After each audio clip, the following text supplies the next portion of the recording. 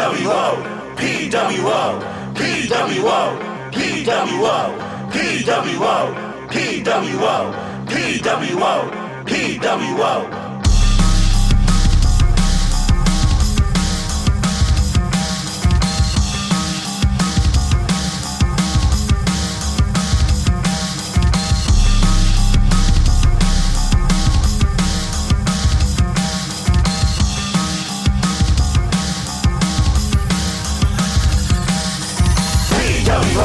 Hey, we're live. Real happy I didn't finish that thought because that would have been real bad.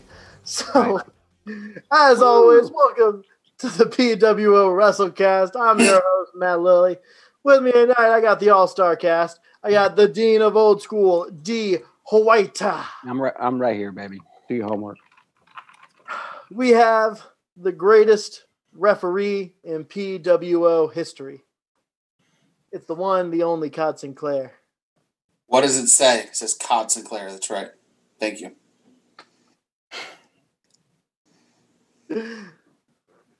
Cod Callus. I mean. But hey, also, hey, if nobody's going to put you over. Yeah, you're right. You're right.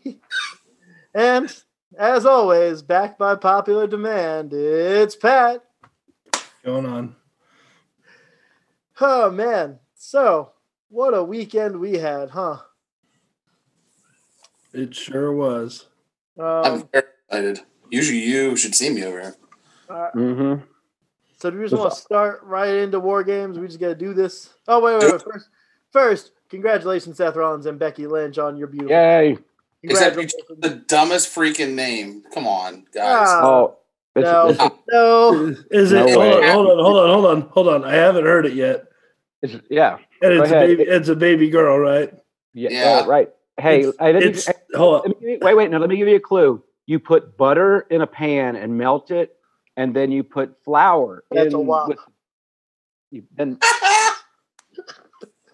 Well, now it's not what I thought it was going to be, but I was going to go with the man.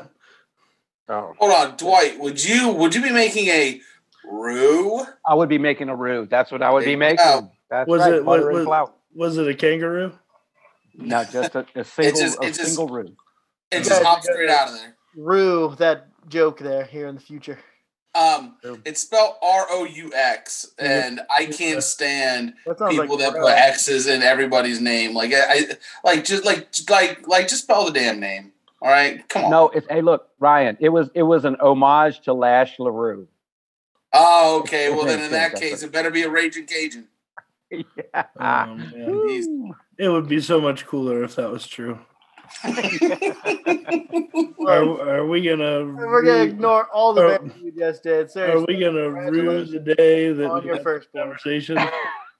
I don't know. But wasn't that on Winnie the Pooh? Wasn't it Kanga and Roo? Yeah, that's what I was saying. Yeah. Okay. Great. Yeah. I like mine better. Yeah, it's all good. You guys ever? I was about to say it's too early in the night to start making existential jokes here about how everyone is. So, oh God, I'd rather talk about how I definitely was Eeyore watching War Games. So before we do that, just because it needs to be discussed, if you don't mind, going out into the world. I know the pandemic is still going on, but December 18th, Ring of Honor's Final Battle will be having fans at the show, and it will be at UMBC in Baltimore. I already have a close source trying to get some information on how to acquire some of those for Podcast World Order. So if you can get your hands on some tickets, some quarantine tickets, Ring of Honor is back. And it is better than ever. And it is a Friday night, and they always it's a stacked card. Final battle in Baltimore is always a fantastic show. Yep. We as a group have gone twice. Obviously, some of us have gone more than just the two times we all went together. But it is Normally a PWO tradition. Yes. I don't know that we will all be able to get out there, obviously, with the pandemic going on, but support Ring of Honor. They are fantastic. Yes, they are.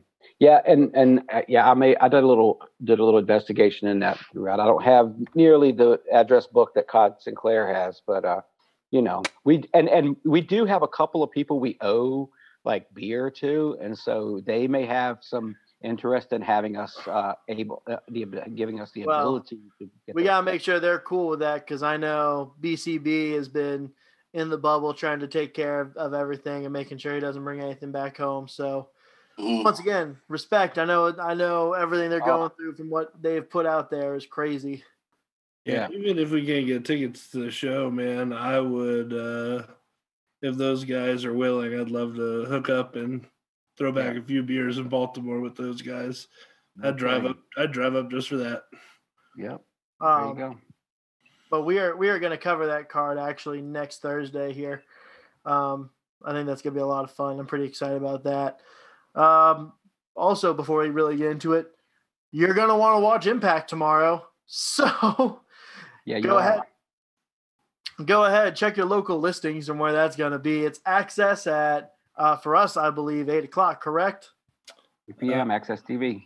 Yeah, so I'll go ahead and help you guys out. There's a streaming service, and it's called Philo, Philo.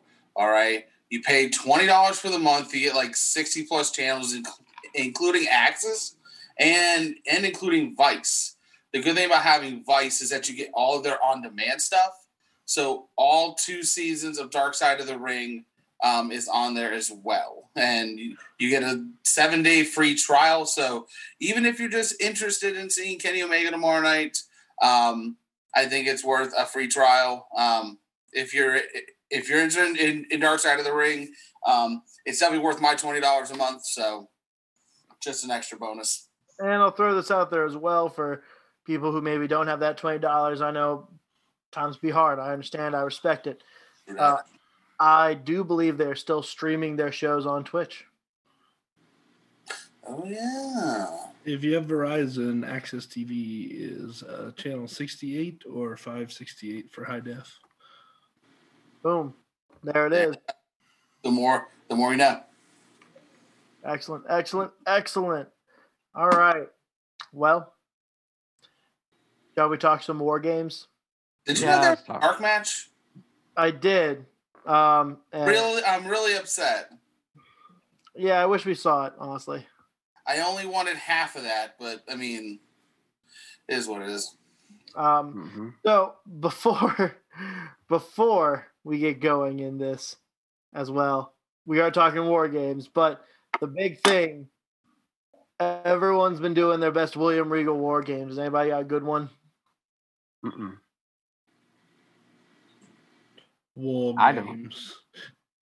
Games. Now that someone's attempted it, we can move on. War Games! Oh, there you go. Ryan's the best. All right. Let's do it.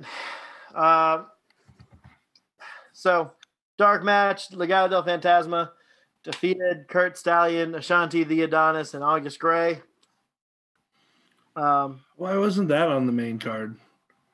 Because both of your War Games matches took damn near an hour and a half. Ugh. One of them you didn't need. At all. One was a total waste of time. Yeah. So I want to start this whole thing off by saying I don't think there was a bad match in terms of in-ring work. I didn't think the women's match was very good at all. This card has gotten a lot of praise online. A lot of people have been coming out of the woodwork saying that this is an A+ show. And I am just not on that hype. I'm gonna rewatch it. And I'll come back here on Thursday and tell you guys if my opinion has changed. But a lot of things I didn't like about this card were either booking decisions in terms of I don't think they did a good job in terms of certain people going over. But that's my opinion in terms of that. So that's debatable. But I thought a lot of things in matches didn't make a lot of sense. And we're going to start right off with the women's War Games match. Team Candice, Candice LeRae, Dakota Kai, Raquel Gonzalez, and Toni Storm defeated Team Shotzi, which was Shotzi Blackheart, Ember Moon, Rhea Ripley, and Io Shirai.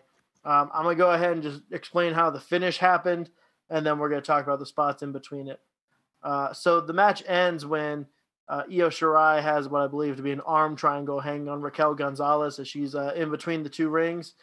Gonzalez picks her up with the one arm and delivers the one-handed power bomb that she's been doing as her finish through a ladder in between the rings and pins her. So Raquel Gonzalez gets the win here over Io Shirai to give her team the win. But which I think a lot of us here kind of expected. It was her or Toni Storm. The heels needed to go over to establish who was going to face Io Shirai next. But all right, let's get into this match here. The very first thing, Ember Moon, her in-ring work has looked fine since returning. Man, she is not as fast as she was, though. No. I think her cardio has definitely taken a hit. I think she's tried to bulk up in terms of just being a little bit bigger. But her speed and cardio has definitely hurt. It showed when she was facing Dakota Kai right off the bat. Well, if you saw NXT like on last Wednesday, the go home show, she was it was the same way. It was like it's the Ember Moon. It was the Ember Moon in slow motion. I kind of felt bad for her, although they did do a good job of, I think, building to this match and setting it up, especially the whole Toni Storm heel turn from the week before. I liked it, and I think that the setup was good. And Candice LeRae, she's bumped like crazy for a few, like a couple months now. Of course, I think that maybe I've caught up with her last night. Yeah. But with all that said, and me trying to why am I trying to put a positive spin on this? I think you're the only one who's gonna. Well, I was trying to like not completely just unload on it. I'll let you guys do that. Guys go ahead and tell me why it sucked. Now, I'm not a professional wrestler. It's why we're here. Yeah. But even just in having, guys like the bouncers on and them, saying how hard it is to kind of rebuild that cardio up a little bit once you've had a long time off. More specifically, before she made her in-ring return to NXT, she hadn't been in the match in 13 months. Now, I can only imagine what it would be if any one of us really took off for over a year and then come back and be expected to do this. However, she's had five matches since then, and it's been about 2 months. So, if the cardio is not back, I don't know if it's going to come back. Is the problem, and that kind of doesn't have her at the top of the women's division as maybe some of us had hoped to kind of bolster the division a little bit. Yeah, and the thing is, Ryan, and as you were talking, that was one of the things I remember from talking to Ryan Malonis and Beer City Bruiser about being big guys in their cardio. But in her case, it's WWE's a different thing. She's on a salary. They have the Performance Center. It's really no excuse, as far as like not having a chance to wrestle. She's had facilities, but I don't think that's it. It might just be the injury, Well, I think that's also a very fair assessment, but I do think there's definitely, she definitely looks more muscular now than she did when she left. Yeah. She's definitely, I think, walking around at a heavier weight than she was, and I definitely think that is an attributing factor as well. Could be. So here's my thing. I don't even really care about the lack of lungs, the lack of cardio. The thing that really bothered me about her match was it was all sloppy, and it seemed like things she I haven't watched a lot of Ember Moon since she came back, admittedly. I prefer AEW. But she just like throwing these lazy like low kicks to knock Dakota Kai over. She totally missed on a Hurricane Rana, like where you saw Dakota Kai like catch her ankles and like throw herself. It was so bad. It was off. She just looked sloppy in ring. I don't know if she rushed back because they felt like they needed her and she didn't spend enough time getting the ring rust knocked off. But it's just like you said, like this is WWE. You have, if you're in NXT, you have the Performance Center. You have the ability to get yourself ready to re-debut. What's going on. There's just a lot of things I think that stuck out in this match that seemed a little off. Shotzi Black. So also the faces had the advantage for the match, which was then stopped by them locking Io Shirai out until Candice LeRae got in the ring. Which I get it. Heels doing heel things, but it was just another one of those things where it's like Candice LeRae goes for the pin knowing you can't win the match until everyone's in the ring. Like, it's almost like you forgot your own rules of the match. You being a moron, yeah. Yeah. Which, like, I get it, quick thinking heels, not realizing the full consequences of things. Like, okay. But man, Shotzi Blackheart, when she comes in, brings the toolbox in and a crowbar. I did not see the crowbar used once. Right. I don't think it was. I feel like I was pretty good enough job paying attention to this match. Don't throw it in there if you're not going to use it. I know you were trying to show... especially like how much of a point she made to like, look, I have this crowbar. Like, it was like very evident. Like, this is... Because when she didn't use it immediately, Matt, we were both like, oh, well, that's clearly going to play into the end of the match. Yeah, it didn't. It didn't. It had no bearing on the match whatsoever. Well, but she did have a new tank, though. That was incredible. And that's why she had tools, because she was fixing the tank. Which, okay, I get that you're putting this over, but it's so out of place. Right. Let me just put my toolbox underneath the ring for later. But also, isn't there supposed to be a toolbox already there? Like, yeah, I mean, come on. The whole tank entrance is stupid because she came out by herself in the tank after everyone else came out, and then like she parked the tank so they could all get on it and pose on the tank. Also, that was really dumb though, because the hard cam wasn't where they were like posing. Yes, which is super dumb. Okay, AEW has it right. Just stuck with it.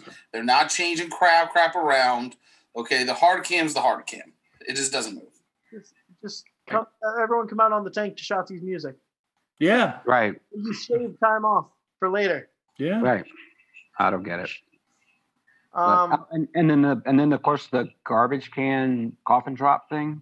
So the way Io Shirai gets back in the match, he climbs to the top of the cage of War Games with a trash can, sticks her tongue out, puts the trash can on over herself, and then front coffin drops.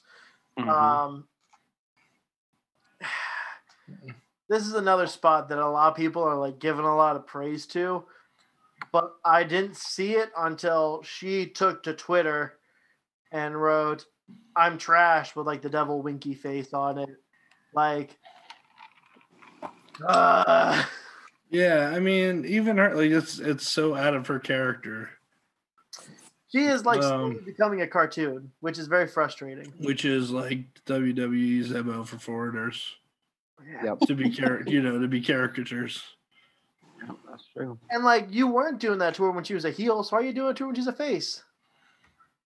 Don't know how to book a corner. Ridiculous. I have two more things really to hit for this match.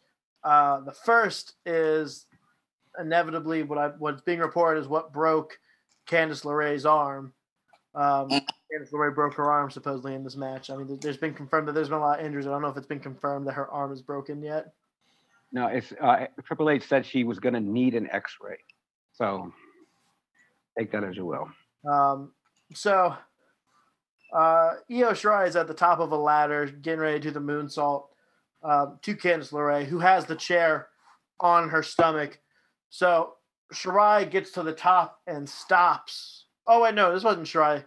This was Shotzi. Shotzi who did the cannonball drop.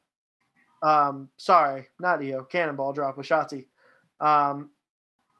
So she gets to the top and is waiting. Candice LeRae suddenly is like, oh, flips the chair over and then just, come on, led the arm gesture. She deserved to get her arm broke for being bad in ring. I'm not gonna go that far, but like I will. That's fine. You cannot be that open with it. Goodbye, Poison Pixie. It was nice knowing you. Yeah. Get off. Hopefully, this is the road back to Johnny Gargano not being a heel anymore. You know it's hard with what happened. Maybe. But yeah, so that's that. The other thing I really want to point out here, and Brian Alvarez pointed this out, and I have gone back and I've listened to this. The piped in noises between this and the main event are drastically different. Mm-hmm. And I get that you're trying to put over your main event as something special, but these are the same stipulations, and you have the choice to pipe in a more excited audience crowd. You have the choice to do it, and you chose not to. Well, and I think you're right there, and they've made some really poor choices with the piped in chants and things like that. I mean, just terrible stuff they've done.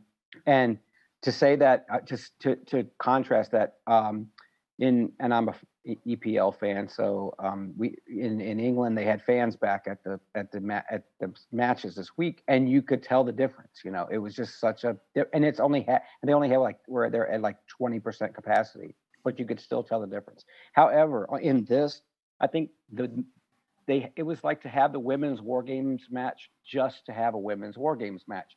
The War Games is supposed to be like, these two people, we can settle this no other way, and that fit for the men's War Games match. It did not fit for this.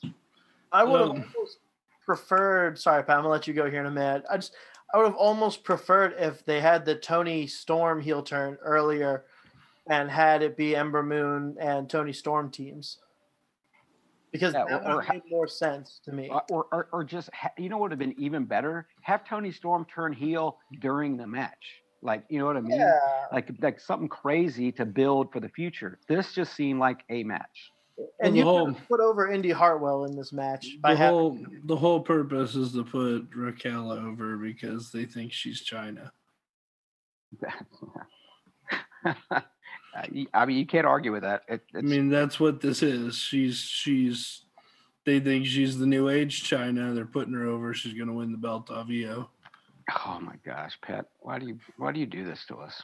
Well, WWE booking. It's like teaching 6th grade history because it continuously repeats itself. Yeah.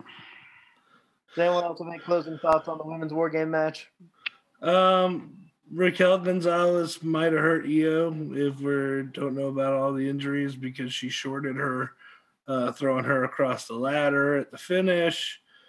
And just in general with War Games, just kind of like Dwight said, and I said this to you last night, Matt, the WWE needs to stop in general, like every gimmick match that is meant to be hardcore, WWE just needs to drop. With the lack of ability to do things in ring and the lack of ability to bleed, the lack of the ability to take risks and to just be brutal in general. Like both of these War Games matches were a joke.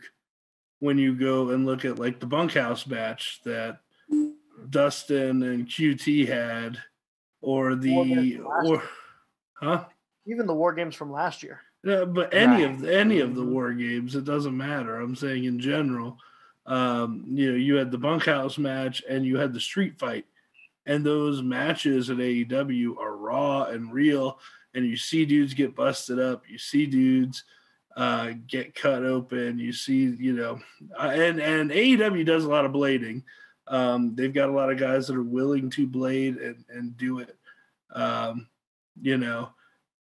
to make it look better and make it look real. Even the Mox Kingston match with the tax and the alcohol. I had a student who doesn't really watch. He's a wrestling fan, but he grew up a WWE fan. He's a Roman Reigns guy. John Cena fan, and he was even talking to me about the Kingston Moxley match, going like, "Oh man, the tacks were bad, but he threw the alcohol on him. That was really bad." Like, yes.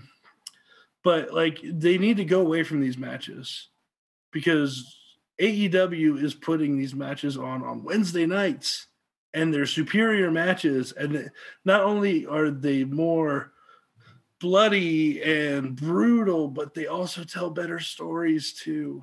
And they're just superior matches. They need to go away from it completely because they're getting killed, and AEW is giving away on Wednesday night TV.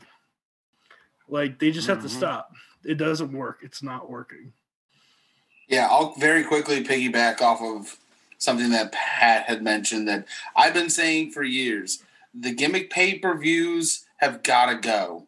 It's all three raw. It's all three brands. It really is. Hell in a Cell's got to go. Elimination Chamber's got to go. And we really need to get back to why these matches are put in place. It's exactly what Dwight said. This is supposed to be a feud ender. Okay, yep. If not a forever kind of feud ender. Yeah, if not that, you should be able to build like at least another main event storyline off of it, and nothing came of this. Okay, it is purely there, and I don't care if I get flack for this. It's there just to say, hey, we believe in gender equality. Okay, the men can have a match, the women can have a match. That's solely why that was put in here. And and once again, there's a way to do it where it makes sense, but to me, I almost want to blame the Royal Rumble for this. And maybe I am coming at this the wrong way, but the gimmick is coming up every year, and it's the most successful thing. I mean, it's one of our favorite shows of the year. It might be the favorite show in terms of WWE. And it's successful because it makes sense. Having the Elimination Chamber every year at the same time, I will give them their due diligence in that they've made it make sense in terms of, well, we know who the Royal Rumble winner is challenging. We need to establish who the other one is. You need to go through hell to get it. But the years that we do that for the champion, it doesn't make too much sense. And it feels unnecessary. Having a Hell in a Cell match just to have a Hell in a Cell match is unnecessary. And they ruined any chance of that match being worth a shit anymore when they stopped it because of when Rollins and The Fiend. That was the death of the Hell in a Cell. And I love TLC. I love the TLC matches. You can't just have an annual TLC without it making sense. The initial introduction of TLC was perfect because it made the utmost sense with the characters involved in the match. If you have a dude who's bringing out a ladder every week, that makes sense for him to be in a TLC match at some point. But if you're just doing it as like we're putting you in this match because it's that time of the year and this is where the champion defends the title, like there's no storyline for it. Right. And all we're waiting for is for Jeff Hardy to finally die. That's what we're just. And oh my God, it feels like it's coming. And I hate saying that. The night. Yeah, I'm about to say the match with Elias the other night. Okay. We've gone on a whole new tangent here. Let's bring it back to War Games. We're going to start another game here for me because this is where I am about to go off, I think. Okay. This is Tommaso Ciampa versus Timothy. Okay. Who cares about Big Brook of British Miles, Matt? Pat, he's from California. Timothy Thatcher. His character is literally American. His character is clearly English. You're getting him mixed up with Danny Burch. No, I'm not. No. I know who Timothy Thatcher is, and that Snaggletooth needs to see California. So here's where this is frustrating for me. And yes, okay, this was a good match for all intents and purposes. It was not a bad match to sit and watch and enjoy. The issue with it is Timothy Thatcher can't win on TakeOver. Right. His only marquee win is against Matt Riddle, and I don't know what they renamed it, but it was essentially the Lion's Den match. Mm-hmm. Yep. Here's the thing. Matt Riddle's a perennial loser in NXT and the main roster as well. Right. Matt Riddle lost every opportunity he had at a singles title. He won the NXT tag titles with Pete Dunne because Pete Dunne is also considered one of the longest reigning champions in modern history. Yeah. Okay. The Broserweights. Yes. You lose emphasis when your only marquee win is a guy who can't win a big one as well. And this is it. Well, right. And I thought when Timothy Thatcher signed with WWE, I remember, because if you want to watch Timothy Thatcher, go to YouTube and MLW and watch Timothy Thatcher against Filthy Tom Lawler. If you want to see Timothy Thatcher. Bloodsport. Yeah, so when he signed, I was like, what on earth are they going to do with Timothy Thatcher? It's like, oh, we'll put him with that other guy that used to be a real fighter, Matt Riddle. And it seems like they just didn't know what to do with either one of them. I mean, at least Matt Riddle's entertaining. I'll throw that out. But here's the issue. Ciampa's already put out there he's not going to the main roster. Right. Put out there that his neck can't survive it. Which, you know what? I get it. You got to take care of your health. At the end of the day, that is the utmost important thing. Yeah, because no one will survive. Sorry. Mm-hmm. So, what's left for Ciampa to do in NXT? There's nothing. Maybe the North American title to have held all the titles. I think that's about the only thing. Ciampa Gargano. But they can't. They can't do that because in the stipulation that they did at the beginning of COVID, if they ever touch each other again, they're fired from NXT. Right. So you've already thrown that out. That could be your Gargano way to the main roster. There's no way that's going to happen. There's Gargano way. That's right. Why is Ciampa winning this match? I like Tommaso Ciampa. I really do. I think he's great in ring. He's become very stale in terms of the storytelling with him. They're all blending the same. Thatcher needed this win more. At this point, why should we care about Timothy Thatcher? I don't. Yeah, but I don't think you ever really did.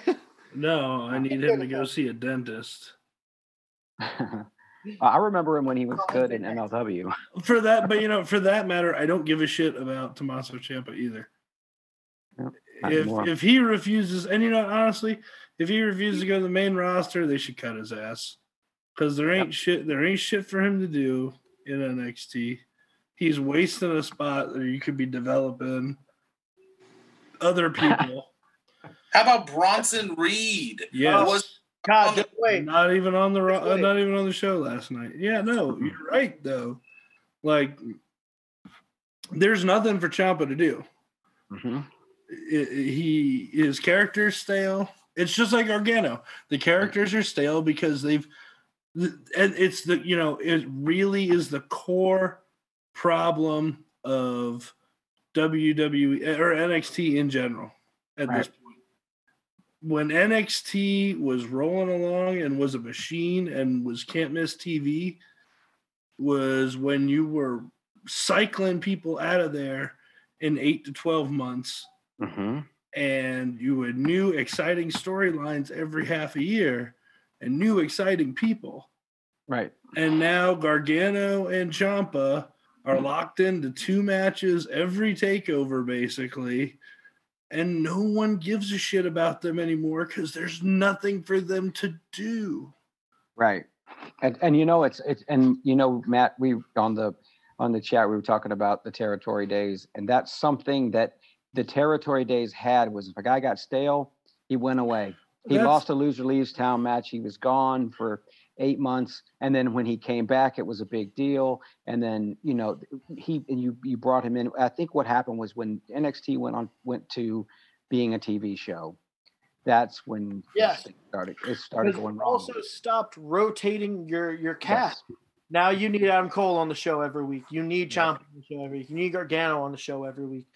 And it survived because you had these 3 to 4 week tapings and you didn't have the same person wrestling every week. Guys like Bronson Reed could get a shot to shine on TV. Mm-hmm. Guys like Swerve, who hasn't been on TV since he lost the Cruiserweight title match to Santos Escobar. People, and here's a name I don't think we've talked about in literally months, Aaliyah and Robert Stone and the Robert Stone brand are gone.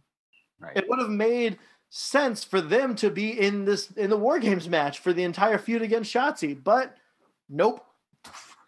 That's right. Well, and I think that's you hit on something there when you talked about how we used to get excited, right? Just think about it. We really should be excited for the Rascals, well, 2/3 of the Rascals to debut on NXT. Instead, we all have this, why on earth did they sign with NXT? That's our reaction was completely different. 2 years ago, we would have been loving it. It would have been exciting and we couldn't wait. Now we're like, oh gosh, we can't wait for this to go off the rails or see what they turn them into. The only thing I would say against that is just the nature of the Rascals characters. I think we would still give cause for pause with, just the nature of what they were in Impact. Even though we get away with that their gimmick was going to have to be Overhaul. Really? Yeah. Okay. Whatever. I'm still. I saw. You don't think so? I mean, they're going to come out. They're going to come out the bong rips. No, you're exactly right. But I'm just saying that when and I use them as an example because they're current. But when anyone signed with NXT that we already knew, Bobby Roode or Samoa Joe and all, when those guys, when they signed with NXT, we're like, oh gosh, I can't wait, because there was like this path to WrestleMania for them, right? And we were going to see that development. Now it's like, oh gosh, they're going to ruin them, It's when that died for me? Like genuinely, when that died for me? Okay. That excitement of NXT. That died the WrestleMania that Asuka and Shinsuke Nakamura lost their title matches after coming up. And that wasn't really NXT's fault, though. I mean, I don't say the chance for them to go to the main roster and be successful completely went out the door. So it almost became a friggin' death sentence. Well, it's because we got that in Dallas when Shinsuke beat Sammy and Asuka won the title off Bayley. We just expected the same thing. Right. But God, I just Ciampa, go away. I mean, the best thing for Gargano would be to go away for 6 months and come back as a damn face again. Mm-hmm. How good Gargano here in a minute. Honestly, the best thing for Gargano would have been to get frickin' killed last night and off TV, and then come back as a baby face as an entrant to the Royal Rumble, and be put on SmackDown, and immediately put into a feud with Daniel Bryan. Have him get eaten by Roman Reigns on his birthday. Yeah. But legitimately, that would make sense. Roman Reigns is twice the size of Gargano. I'm not going to give reasons why Roman Reigns should win matches. Vince McMahon does that enough. Moving on. Okay. Does anyone have any other thoughts on Ciampa Thatcher here? I feel like Move on. Hammered this one. I apologize because another rant's coming. Up next, Dexter Lumis versus Cameron Grimes in a strap match. There we go. Perfect. Here's a match that, to Pat's point exactly, AEW gave away on free TV weeks and weeks ago, and it was 10 times the match. Miles better. Here is the big thing that we noticed in this match, and Pat was the one who pointed this out, so I'm gonna let him talk about it. So whether it is a WWE trained thing for safety or whether Dexter Lumis just really sucks, when you swing a strap so far past the person that you hear it hit the mat before it hits the person's back, and that is done repeatedly, like, what are you doing? So we're so afraid to actually hit these guys with straps that we fucking can't, like, we can't even swing this thing. Like, it was so bad. It was so bad. Yeah, you want to think about something. I was thinking about this because I basically tuned that match out and I like Cameron Grimes and I like what they've been doing. It's entertaining, but the strap match, and all I could think of was MJF hitting Cody with that belt when he was given. Remember that, like a year ago, Cody. Oh yeah. And the sound that made and the welts on his back, and I'm going, and these guys, they can't even fake it well. Here's the thing, too. That's exactly what I was saying, man. Sitting here going like, God, did AEW just go too far? Was that? No, I know, but that's what I'm saying. Like, the general reaction on Twitter, on social media, was fans going like, oh my God, this made me uncomfortable. This almost was like, this wasn't necessary. We didn't need to go to this lengths. And it made the story so much more. And Cody Rhodes is the dude to take it, and I'm not going to ever knock him for that. That dude will give his body out. I'll knock the way he runs his business. But that's a prime example of people that have watched too much WWE, and that's awful. That's a stupid take to have. Matches like this have been going on for as long as wrestling has been a sport. And man, is it just bad.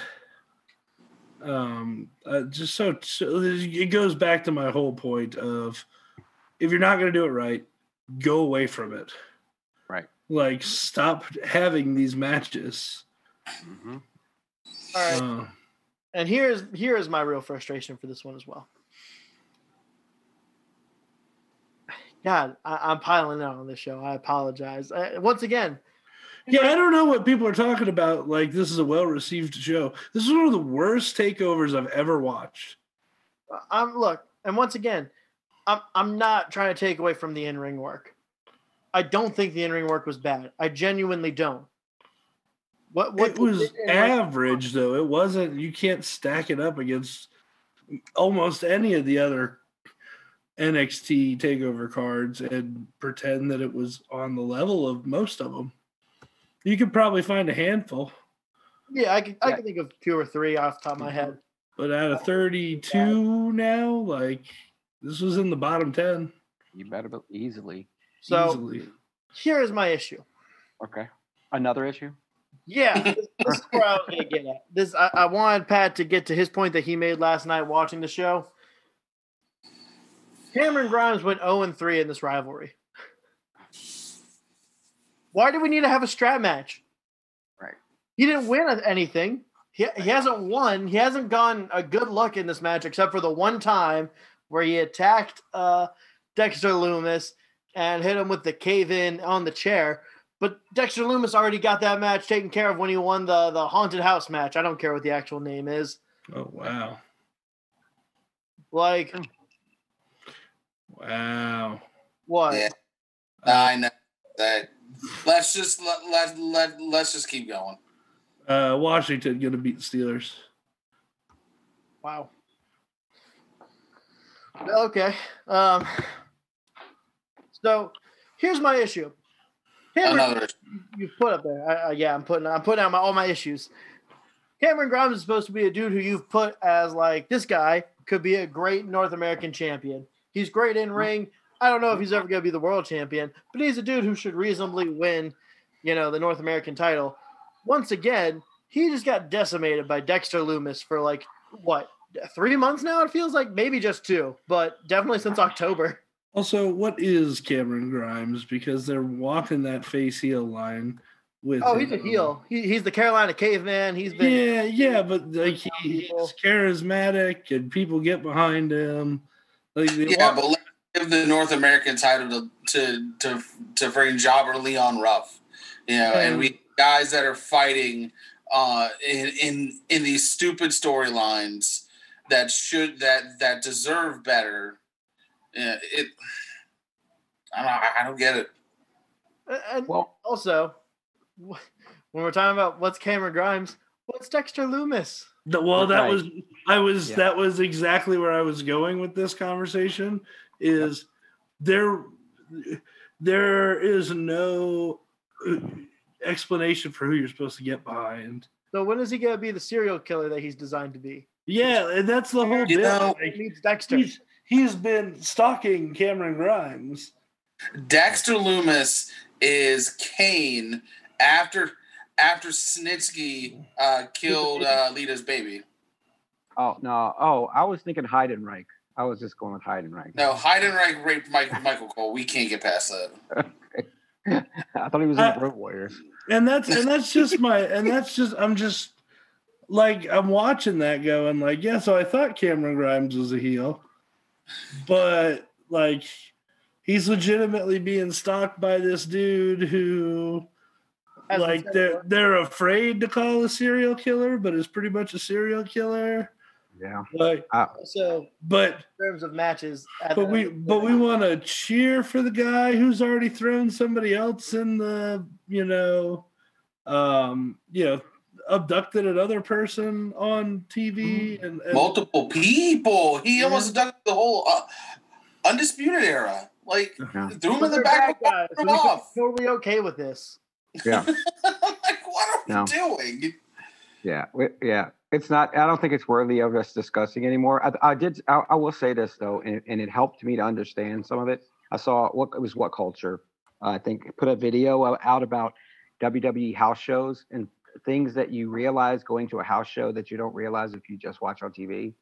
And one of the things, if you've ever been to a WWE house show, that is very glaringly obvious is it is for children. It is for children. That's what it's for. And so that's why when they do these matches like this, this isn't for kids, right? And so it's a strap match. It's supposed to be violent. No, we have to do a strap match, but we have to do a strap match and also sell action figures, to little kids. Like the War Games ring that's now available on Amazon. Right. And so if you understand that, it's like, this isn't wrestling. This is a infomercial for action figures. Sorry. All right. People thought this was a good pay-per-view, huh? Yeah, Cage Side gave it a B-. A+ pay-per-view.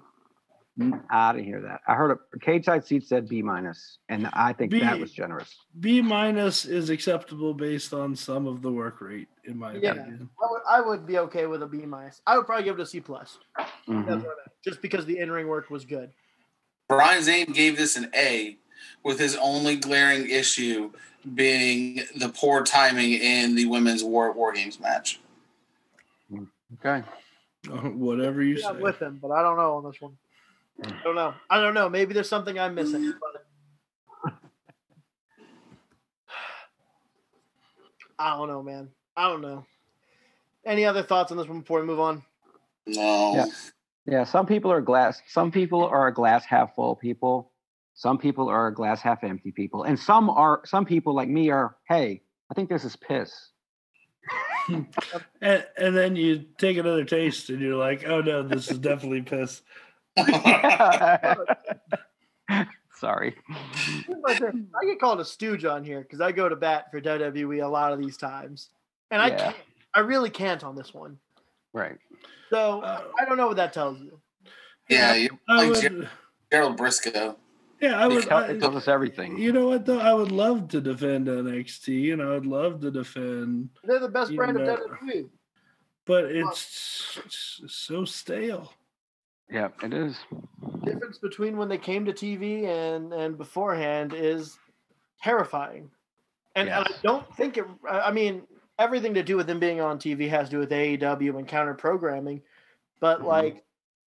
I think it has everything to do with, well, now we have to worry about ratings, so now we have to have the same people. You can't do what made NXT successful in the first place. Like physically, just on the TV. Triple threat match for the NXT North American title. Just get to the finish. Champion Leon Ruff is defending against Johnny Gargano and Damian Priest. Gargano wins the title. He's the first 3-time North American champion.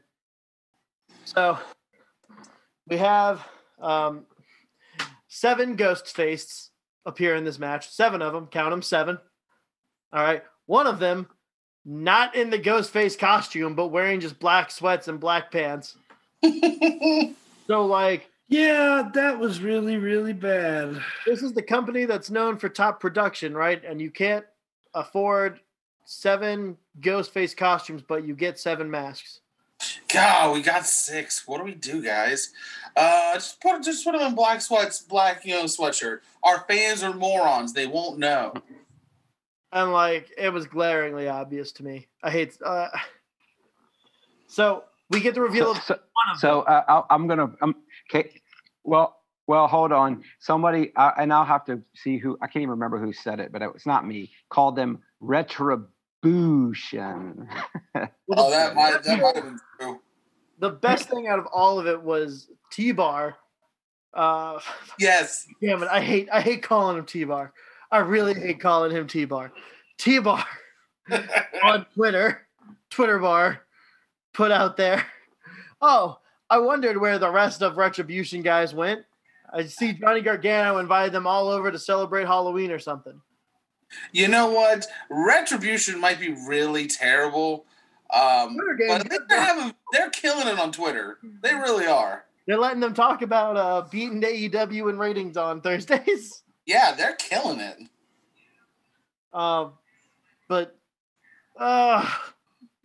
So we got the reveal of one of them. We got the reveal that Austin Theory is one of the Ghostfaces. It was me, Austin. It was me, Austin, all along. And literally, obviously playing off of Jeff Hall's favorite line in WWE ever, where he has to watch it once a week. But, okay, we got one of them. Who are the other 6? Why does Johnny Gargano have 6 Ghostfaces? What has Johnny Gargano done? Okay, let's not 7-person following. Let's not overthink this. Okay? Do you really care? It was just Austin Theory. He's just really he's just really, really fast. Like, it was literally just Austin Theory. There wasn't 7. It was Austin Theory. I mean, did you see the other 6 after the match? It was just Austin Theory standing up there with a car. All right, hold on. Over the other 3 on the outside of the ring. No. So, they weren't there. So the match leading up to this was okay, I guess. I didn't like how every time like Leon Ruff was, trying to get some offense on Gargano, and then Priest was like, "Get out of my way." And then Leon Ruff would like slap him in the face or something. And then there would be like this like 5-second pause, and it would just be a stare down. And he was like, "What are you doing? Get out of my way." Ben is right. Austin Theory knows how to clone himself. Anyone who's ever watched Naruto understands that Pat, there's a cloning jutsu. I really want you to Ben was right. Look, just in the same way that I can call out Triple H for being wrong about things, when Ben happens to get something right, you got to give him credit for it. You better go play the lotto. Yeah. I don't think that Leon Ruff was a credible champion. I don't know why this was a storyline from the jump. It was a waste of time. It was a waste of TV time. Where's Bronson freaking Reed? It illegitimized that belt. That belt is not worth shit right now. Yeah, I wouldn't. It was a 24/7 title.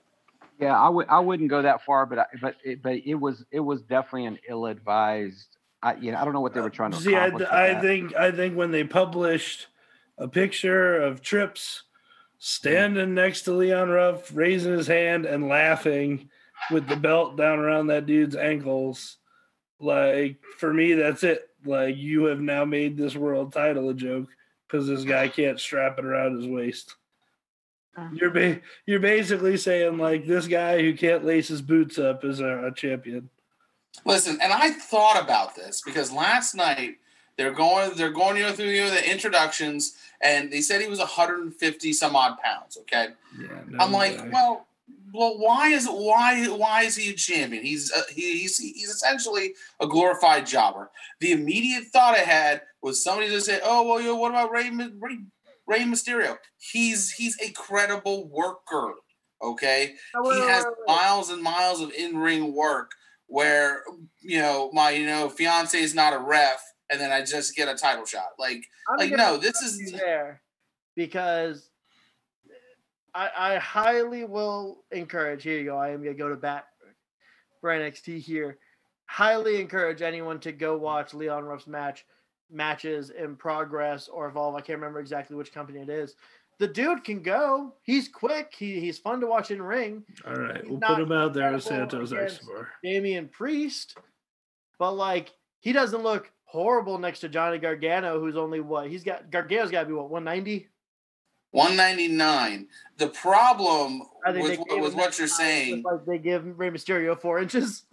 The problem, and it's not with what you're saying, it's about the people that were jumping over to give Leon Ruff the North American title and put him in the spotlight. Put him on the damn card. Okay, we have Legado del Fantasma was in a dark match.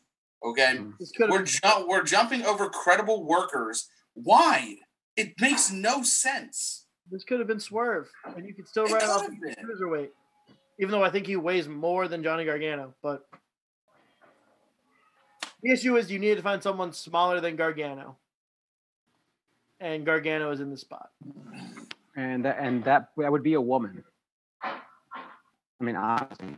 And ultimately, Gargano shouldn't be put in the position where we have to find someone smaller than him to pick on, because he should never be a heel. The core problem is they started this whole thing. The storyline was, we're gonna do this whole story about Johnny Gargano can't defend titles. He loses his first title defense every time, and we totally went away from it. Like, they didn't even mention it again after a week. And it's like, well, now it's really just about Leon Ruff, who is a joke champ. And Damian Priest feels bad about hitting him, but he's definitely going to razor edge him into a wall. But also, when he razor edges him through that, that should have been the end of the match. Also, I'm kind of agitated that it doesn't seem like this was going to blow off Priest and Gargano. I mean, I think that this is going to continue going forward, and I don't know that I have any interest in seeing this feud continue. Maybe if Priest was the heel, but no, I don't care. No. I mean, if Priest was the heel from the start, maybe, because Johnny Gargano shouldn't be the guy trying to get heat on someone 3 times his size. Yeah. Small heels only work if they're chicken shit and avoiding at all costs. And or Adam Cole. Sure, yeah, but you know what though? They legitimized Adam Cole in the sense that he's gonna out wrestle you, he's gonna outwork you, he's gonna kick you in the face 10,000 times, and you're gonna drop. Like that's what it is. That's how you book a heel champion like that. Gargano's in this middle, like I'm a heel, but I'm gonna outwork you, but I'm gonna chicken shit, and also. Who has Cole had title defenses against? Mm-hmm. Gargano, you had Ciampa, Velveteen Dream, Dream, Matt Riddle, Keith Lee, ACH. I'm not gonna call him by his other name, ACH. And then finally, Keith Lee, who won the belt off. Yeah. Keith Lee, where it makes sense that Adam Cole can't outwork, outmuscle, and outspeed all of it. He can outspeed, but he's not going to be able to do everything else. You know? His opponents made sense where he would lose.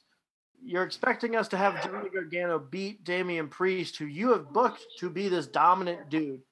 And he's shown to be dominant. You know? Other than the loss to Finn Balor, you know? But... Okay. Let's beat this one to death. I think we've killed this match. What else? I mean, we could repeat the same thing over and over about all the matches, except for the main event. You know. Does anyone have anything else for this one before we move on? No. Up next is the main event, and this match was good. It was good. I don't have a whole lot of complaints about this one. I'm going to be honest with you.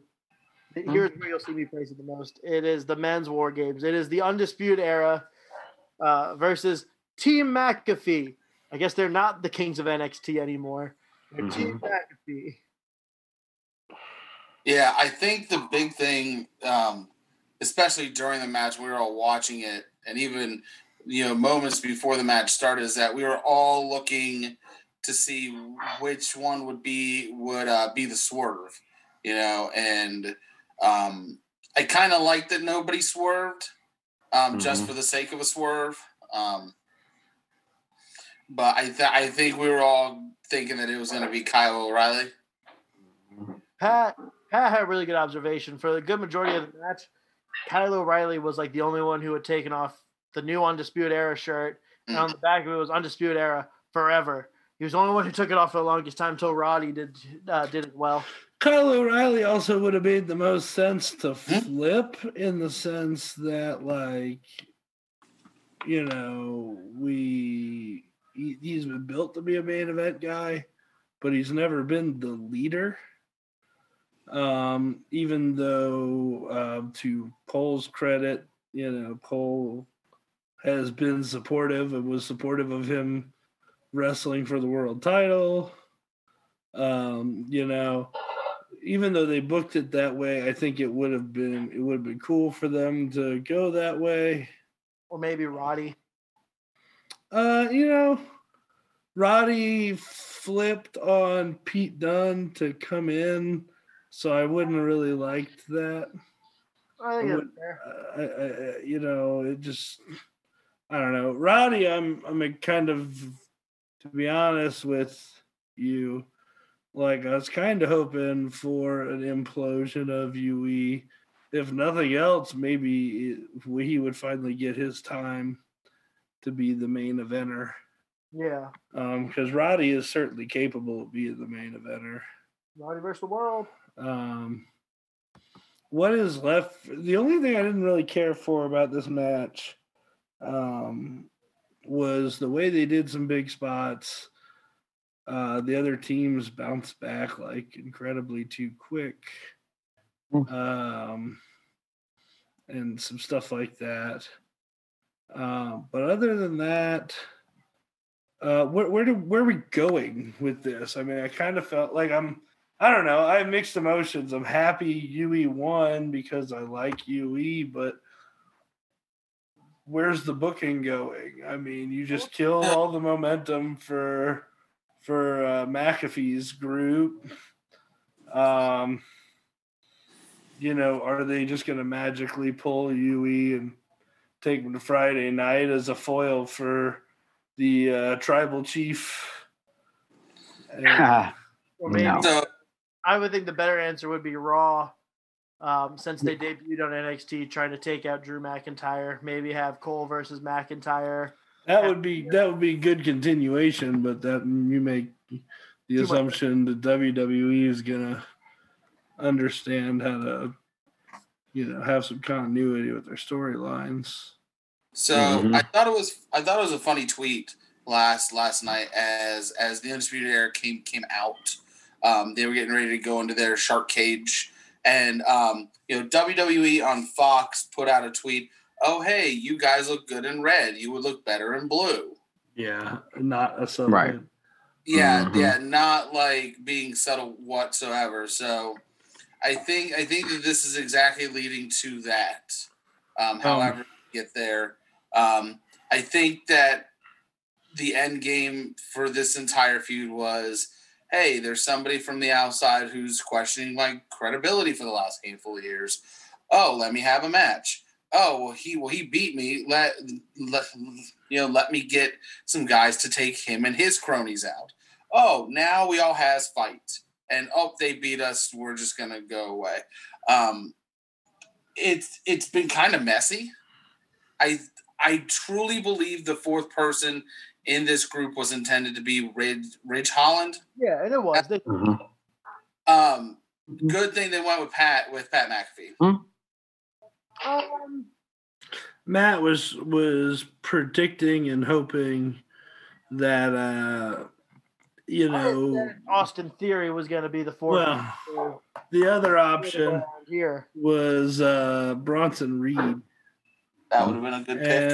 And they set it up so they could have done it since McAfee was the last guy to enter the match instead of going in like stopping, pulling a mic or something and being like, "See, I'm always one step ahead."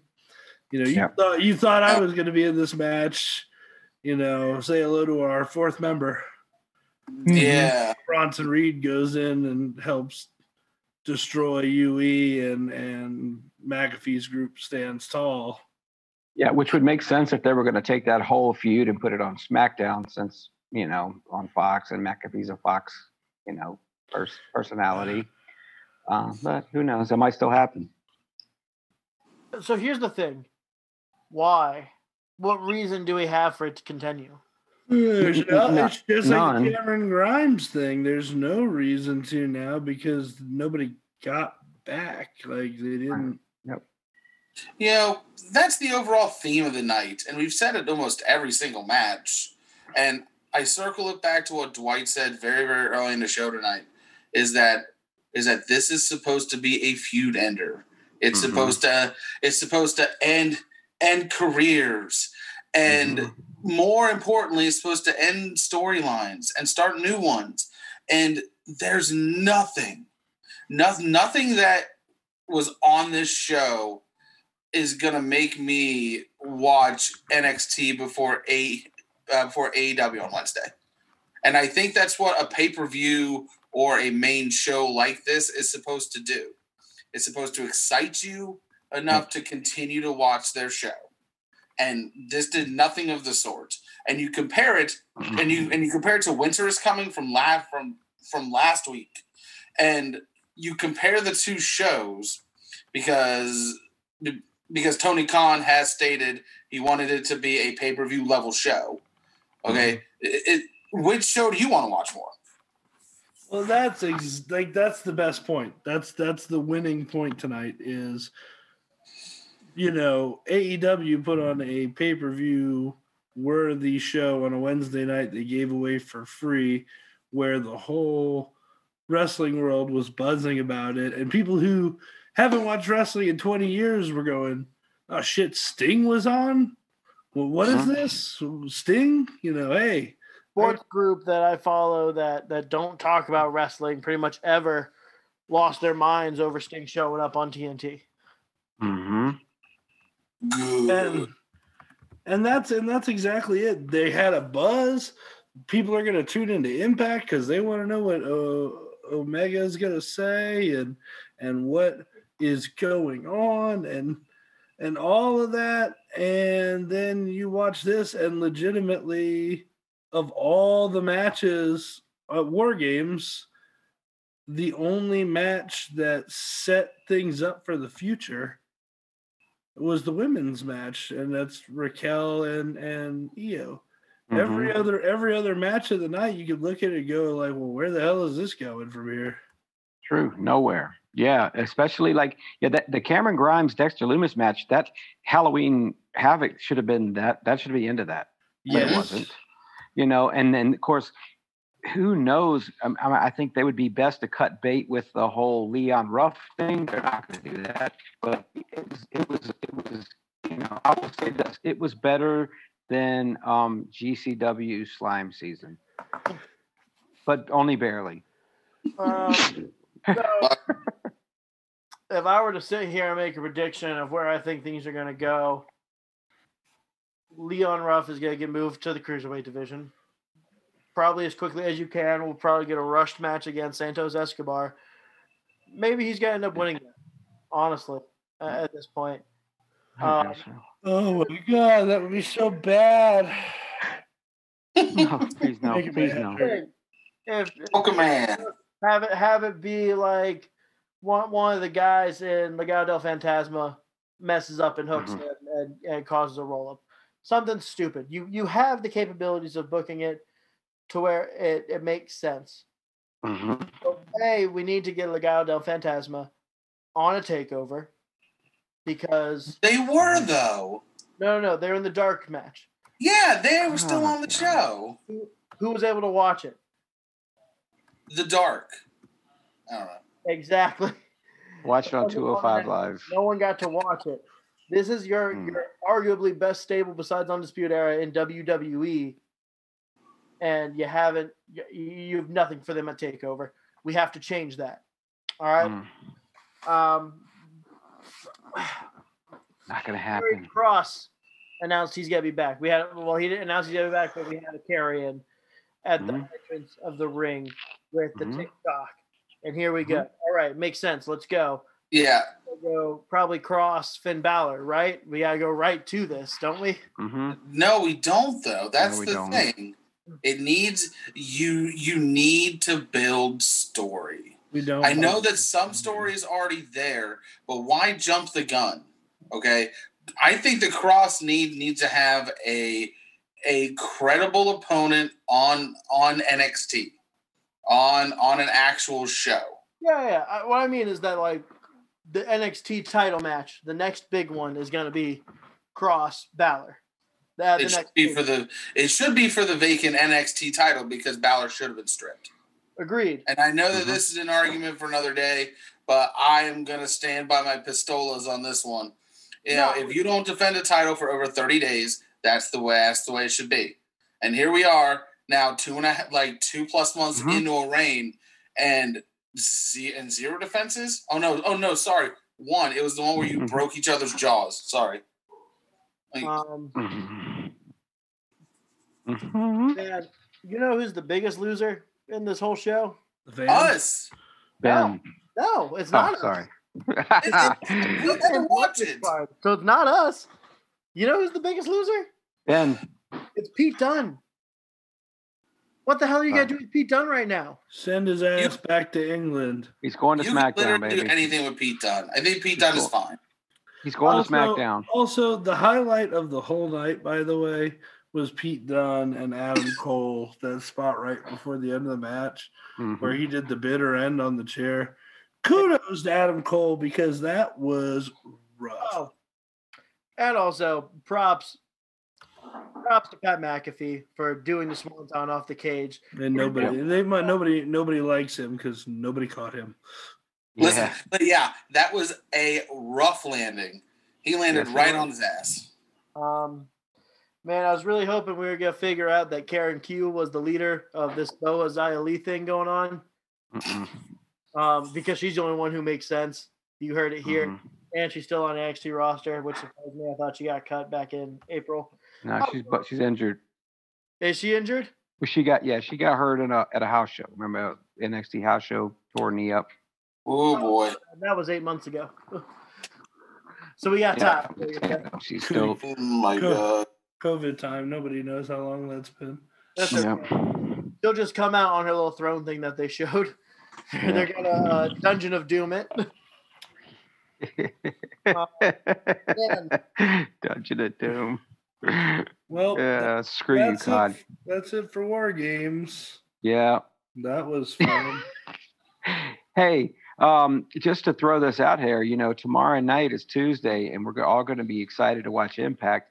But if you're going to tune in at 6 p.m., NWA is going to be. They kicked back off last week, and so we got some stuff popping up. 3 matches confirmed for NWA Shockwave, which is at 6 p.m. Also, I don't know if you guys noticed, but War Games talk was so depressing. My emo hair came out. Yeah. But also, since we're promoting shows there, NXT is darkness. Yep. MLW Fusion, you can catch that on YouTube every week. I know, and that's good stuff. The Opera Cup. Yeah, and Dark also tomorrow. But, that's gonna be interesting. I wonder if they move Dark because I think it starts at 7:30, doesn't it? Dark used to start at. I thought Dark starts at 6:30. I don't know. They have moved it back a couple times for various reasons lately, like including the video game thing, and there was another reason it was moved back. Well, and Tony Khan had said that Dark essentially could be expanded and then made into 2 shows because they had enough material, And I think if you've ever watched it, I mean, it's a marathon watch. Dark is starting at 7 Eastern tomorrow. 7. Maybe that just goes an hour then. They might reduce the number of matches on it just to make sure it fits before Impact. It says a huge card, including new debuts, a big 6-man tag, and much more. New debuts. Yeah. Well, let me just throw this out there while I'm. CC Chanel is going to face friend of the show Camille tomorrow night on NWA. Eli Drake is going to take on Watts, and we're going to see Thunder Rosa versus Priscilla Kelly as your main event. Thunder Rosa. I love Thunder Rosa. Love Thunder Rosa. A lot of great wrestling. A lot of great wrestling happening everywhere except for the WWE. Yeah. WWE, just stupid booking decisions, in my opinion. And they were leading up to the show, and they're going to be coming out of the show. But the in-ring work was good. A lot of injuries. Also, are you guys catching on that takeovers, you can't have a takeover without someone getting injured? Oh, for sure. Like, this is becoming a trend. What, did you see Oni Lorcan's eye? Yeah, well, wrestling in the middle of the match. How is AEW the show that has less restrictions and more bleeding and more stupid spots, and they're less injured every week? Well, it's just Matt Hardy all the time. Yeah. One Matt Hardy spot is going to take up everything else for TakeOver this year. Yeah. Oh, guys, this might have been the most negative show we've ever done. So here's the thing: when Karrion Kross comes back and wins the world title, when Kross comes back and wins the world title, who are they possibly going to be able to put up to beat him? Priest? Is Priest the only believable person? It's a shame he's got to get fed to him. If Adam Cole's still there, but who knows? I don't know, because if you saw Killer Kross and Austin Aries, they had some good matches, and so I think you could do that. Kross is capable of carrying, no pun intended. Smaller guys, 2 matches are great. I just be with a big guy. What? Oh yeah, come on! It's Killer Kross. The only person who can beat a killer is another killer. That's right. A serial killer. So Dexter Lumis. Dexter Lumis is gonna knock out Karrion Kross to win the NXT World Title. Okay. Well, you remember how I didn't care about NXT? No, I super don't care. Here's the thing. It's unbelievable, isn't it? You could see them doing it, can't you? Oh my God. You can see them doing it. Don't worry, Leon Ruff is going to be the next NXT champion. Don't worry. God. Maybe right. if they get it right, Kushida, but They won't. We're not that lucky, Matthew. Yeah, that will not happen. For a very long time. Guys, if you enjoyed the negativity tonight, we don't bring it a lot, but it was there today. Or if maybe you just want to change our moods, fill us up with that good mood feeling, you can support us at Ko-fi.com/PWO123. For the price of one cup of coffee, you can make us, really help us put this show on. And we really greatly appreciate it. Cod, what you got? Hectic couple of days. We got 2 quick counts coming tomorrow. The ref bump debuting later this week. Got some wires crossed on some dates. But very busy coming down the pipe. Also, one thing we didn't make note of, the only thing notable to come out of SmackDown on Friday was Big E. Music. Yeah. New music, back to his weightlifting powder, stuff, before the match. Long-time wrestling fan Wally made his entrance music. Yep. Awesome. All he needs to do is go back to the 5 count and everything will be right with the world. Enough, man. I need 5. Go ahead. I'm sorry. No, but get on some quick count. Like it. I leave all of the timestamps in the description when you click on the video, so you can feel like you're watching it with me whenever you want. And I'm there to critique it and take a crap on Goldberg very frequently, take a crap on Kevin Nash towards the end of his WCW run, praise all of Jushin Thunder Liger when he was in WCW, laugh at all the ridiculous battle bowls that they had in the early 90s for Starrcade. And then that horrible Hulk Hogan versus the Butcher match from Starrcade 1994. That one was an absolute pleasure to do. And we all say the Hulk Hogan is probably one of the worst people in professional wrestling. Ed Leslie is definitely number 2 then. Are you sure? Yes. Because I just thought something that's worse than Dexter Lumis winning the NXT World Title. No.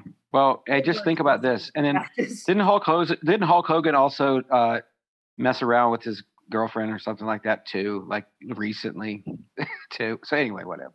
So Hulk Hogan is first, but by a long shot. You said you got something different vibing for us. What? You said you had something with a different vibe for us. Oh God. What the hell was I gonna say?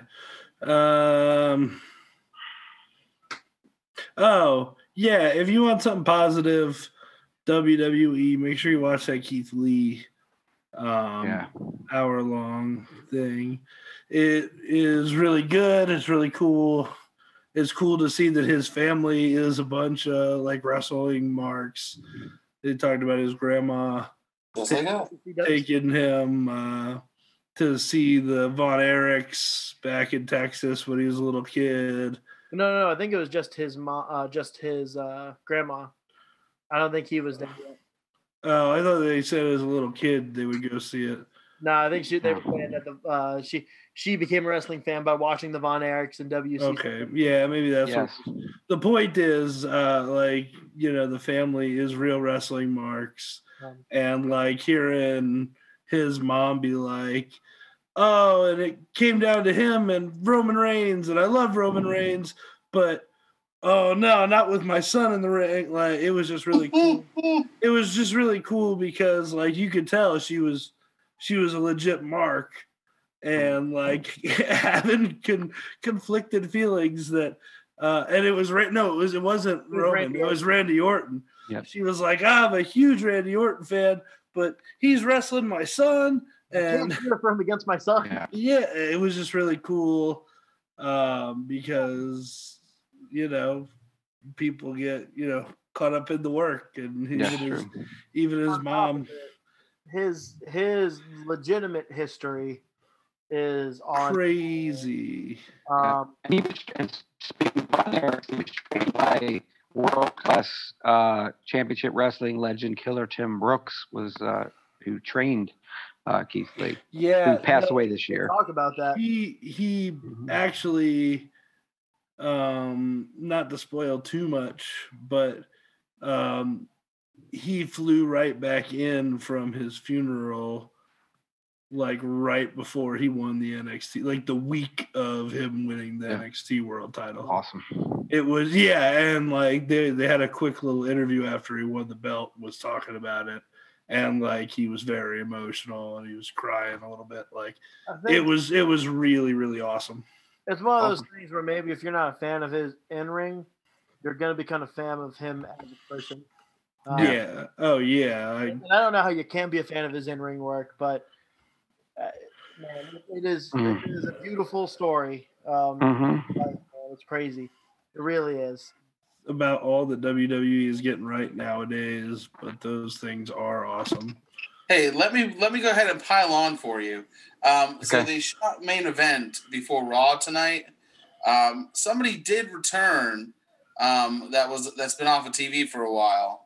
On main event, correct. Somebody that was in hot water due to some political statements that they made on their Twitter. Oh. Jackson Riker has aligned himself with the musical icon Elias. Oh, that makes sense. I heard Elias is getting a gimmick change. Yeah, so the only stuff that's on Twitter is him still sitting on his bar stool playing his guitar, and just Jackson Riker's just standing next to him. But big spoiler, I guess, depending on who you are, that Jackson Riker is back. Well, hey, before we go, I want to throw out, much like Guns N' Roses' infamous Chinese Democracy album that took like 8 years to finally be released. Yeah. So do your damn homework. I think we've settled on it, and I actually wrote I did a whole lot of research. That's why I watched GCW. I really wanted to focus on the new format, which is the best there is, the best there was, the best there ever will be. You know, rip that gimmick right off Jeff Hart. So stuff that's going on today that maybe you didn't see, like you didn't see Jordan Oliver against Chris Bay at GCW Slime season, which you should watch. Leo Rush did return there as the Black Heart. Now he went back to that gimmick, and that was that match. He had some ring rust for sure. But anyway, we're going to talk about the things that are going on that you don't know about. That some stuff from back in the day, best there was, and then some stuff to look out for. So coming up in the future, there's some. It's going to be awesome. So you said Jordan Oliver. Yes, Jordan Oliver. Is that Olympic wrestler Jordan Oliver? Is that the same Jordan Oliver? Well, I really don't know. That's what I was asking. Oh man! But now I gotta look that up and see. I don't know. God's already on it. Well, and I will say this for Slime season, to throw it out there. The show was they held it in Vegas, but it essentially was a fundraiser for indie wrestlers that hadn't been able to work and that that haven't been able to get paid. I mean, I could critique the show, but ultimately that they had the show was awesome. Yeah, W has been all about that this entire time. They put on, I think it was 40 shows a couple of weekends ago when they did Bloodsport. They literally just marathon shows that they all put on Fightful. Right. And I mean, it's awesome. Fightful's pretty cool too. I like Sean Ross Sapp, but Jacob Fatu was on this against Matthew Justice with Jacob Fatu, which is your Major League Wrestling World Heavyweight Champion. We had, so there was lots of, there was good things to watch. There was some hot garbage to watch. I'm pointing to you, Kikataro and Alley Cat. But anyway, it was entertaining, and I watched it all the way to the end. So anyway, you'll hear more about it later. Oh God, you know what? It is the Olympic wrestler, I believe. That is cool. He's a 2-time NCAA national champ. You know what though? And I'm feeling kind of dumb for this. Dwight. Yeah. Is Jordan Oliver a part of MLW's group with I was looking at this. Oh my God, I can't remember the name. Yes. Injustice. Yeah, Injustice. Mm-hmm. Yes. He did put out a tweet with the classic wrestling stable, the Union, and said, "Remember when wrestling had unions?" Yes. So fire everything. Everybody's shooting. Yeah. Well, and I'll say too. I mean, he can fly. to be a accomplished amateur wrestler, he picked up on the coming off the top rope and doing flippity flips very well. He was explosive, man. He's an explosive wrestler. Speaking of flippity flips, Ricochet and Dana Brooke have just defeated Retribution on Raw. I'm glad to see Ricochet is finally getting his big break. So, guys, that is the end of our show. We're going to have to go sit through Monday Night Raw.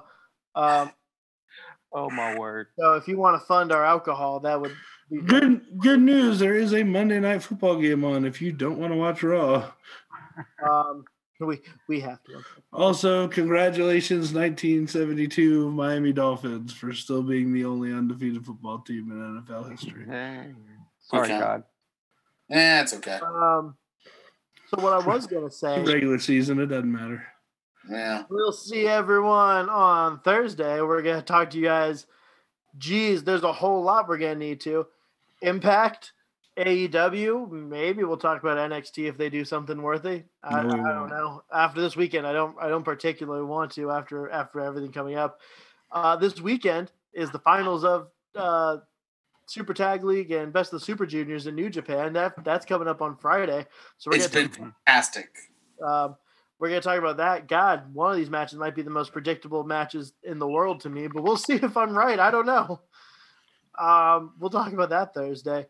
So get ready for some New Japan, AEW, and Impact conversations, and hopefully maybe we'll give you an Opera Cup update. There's a lot happening between now and Thursday. Happier days for wrestling fans coming. So, okay. We will see you all Thursday. Support us. Check us out on YouTube. Check us out right here on Facebook if you're watching with it. If you're on the podcast listening to it, leave a review. Tell us how we're doing. Let us know. We like seeing how you guys hear us. Maybe when you got to check our audio, talk to us. Only way we know. So, with that, we must bid you adieu. We'll see you all Thursday. Goodbye and good night. Bang. Quick count.